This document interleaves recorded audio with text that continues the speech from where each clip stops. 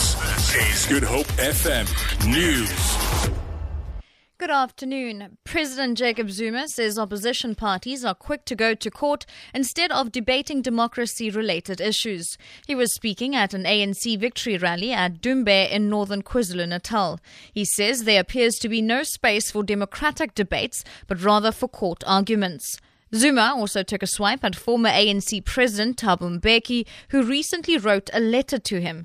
Zuma says the open letter was analysed by many before reaching him.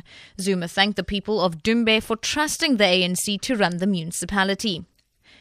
The survivor of a fire during which 6 family members were killed in Bonteheuwel last week when their house was gutted says the family is receiving trauma counselling.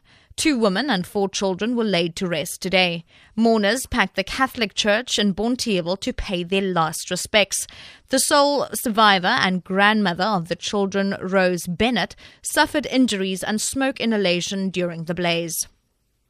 We feel all right. Much better. We just want to bury them. Are you getting any counseling at this stage at all? I must go on Monday.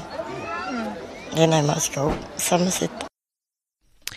The city says it will continue to assist the family, Ward Councillor Jonathan Cupido. As a city, we've also undertook by ensuring that we are burying the 4 children, and we also have province assisting us in burying the 2 adults. So everything, all the costs, implications, we've taken it upon ourselves.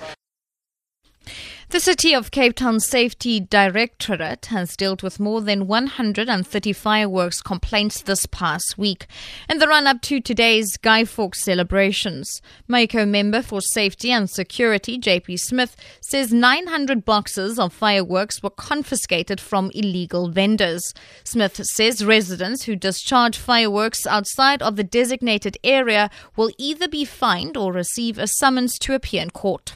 We have also dispatched teams of law enforcement officials responding to the hotspots where the habit of smearing people with paint and nugget is taking place. It's essentially a matter of an assault, but it is becoming a more prevalent practice, and we've had complaints around Wynberg and the southern suburbs and elsewhere in the Cape Flat where this is happening, and we've got law enforcement officers responding to these incidents. And finally, the Vatican has issued a stinging rebuke to a Roman Catholic priest who has said recent earthquakes in Italy, which have killed hundreds, were divine punishment for gay civil unions. Father Giovanni Cavalcoli made the comments after central Italy was struck by a 3rd major quake. The Vatican says in its reaction, the idea of a vengeful God is a pagan vision dating from pre-Christian era. It says Cavalcoli's comments were offensive to believers and disgraceful for non-believers. Legislation allowing gay civil unions in Italy took effect last month. For Good Hope FM News, I'm Shirley Barnes.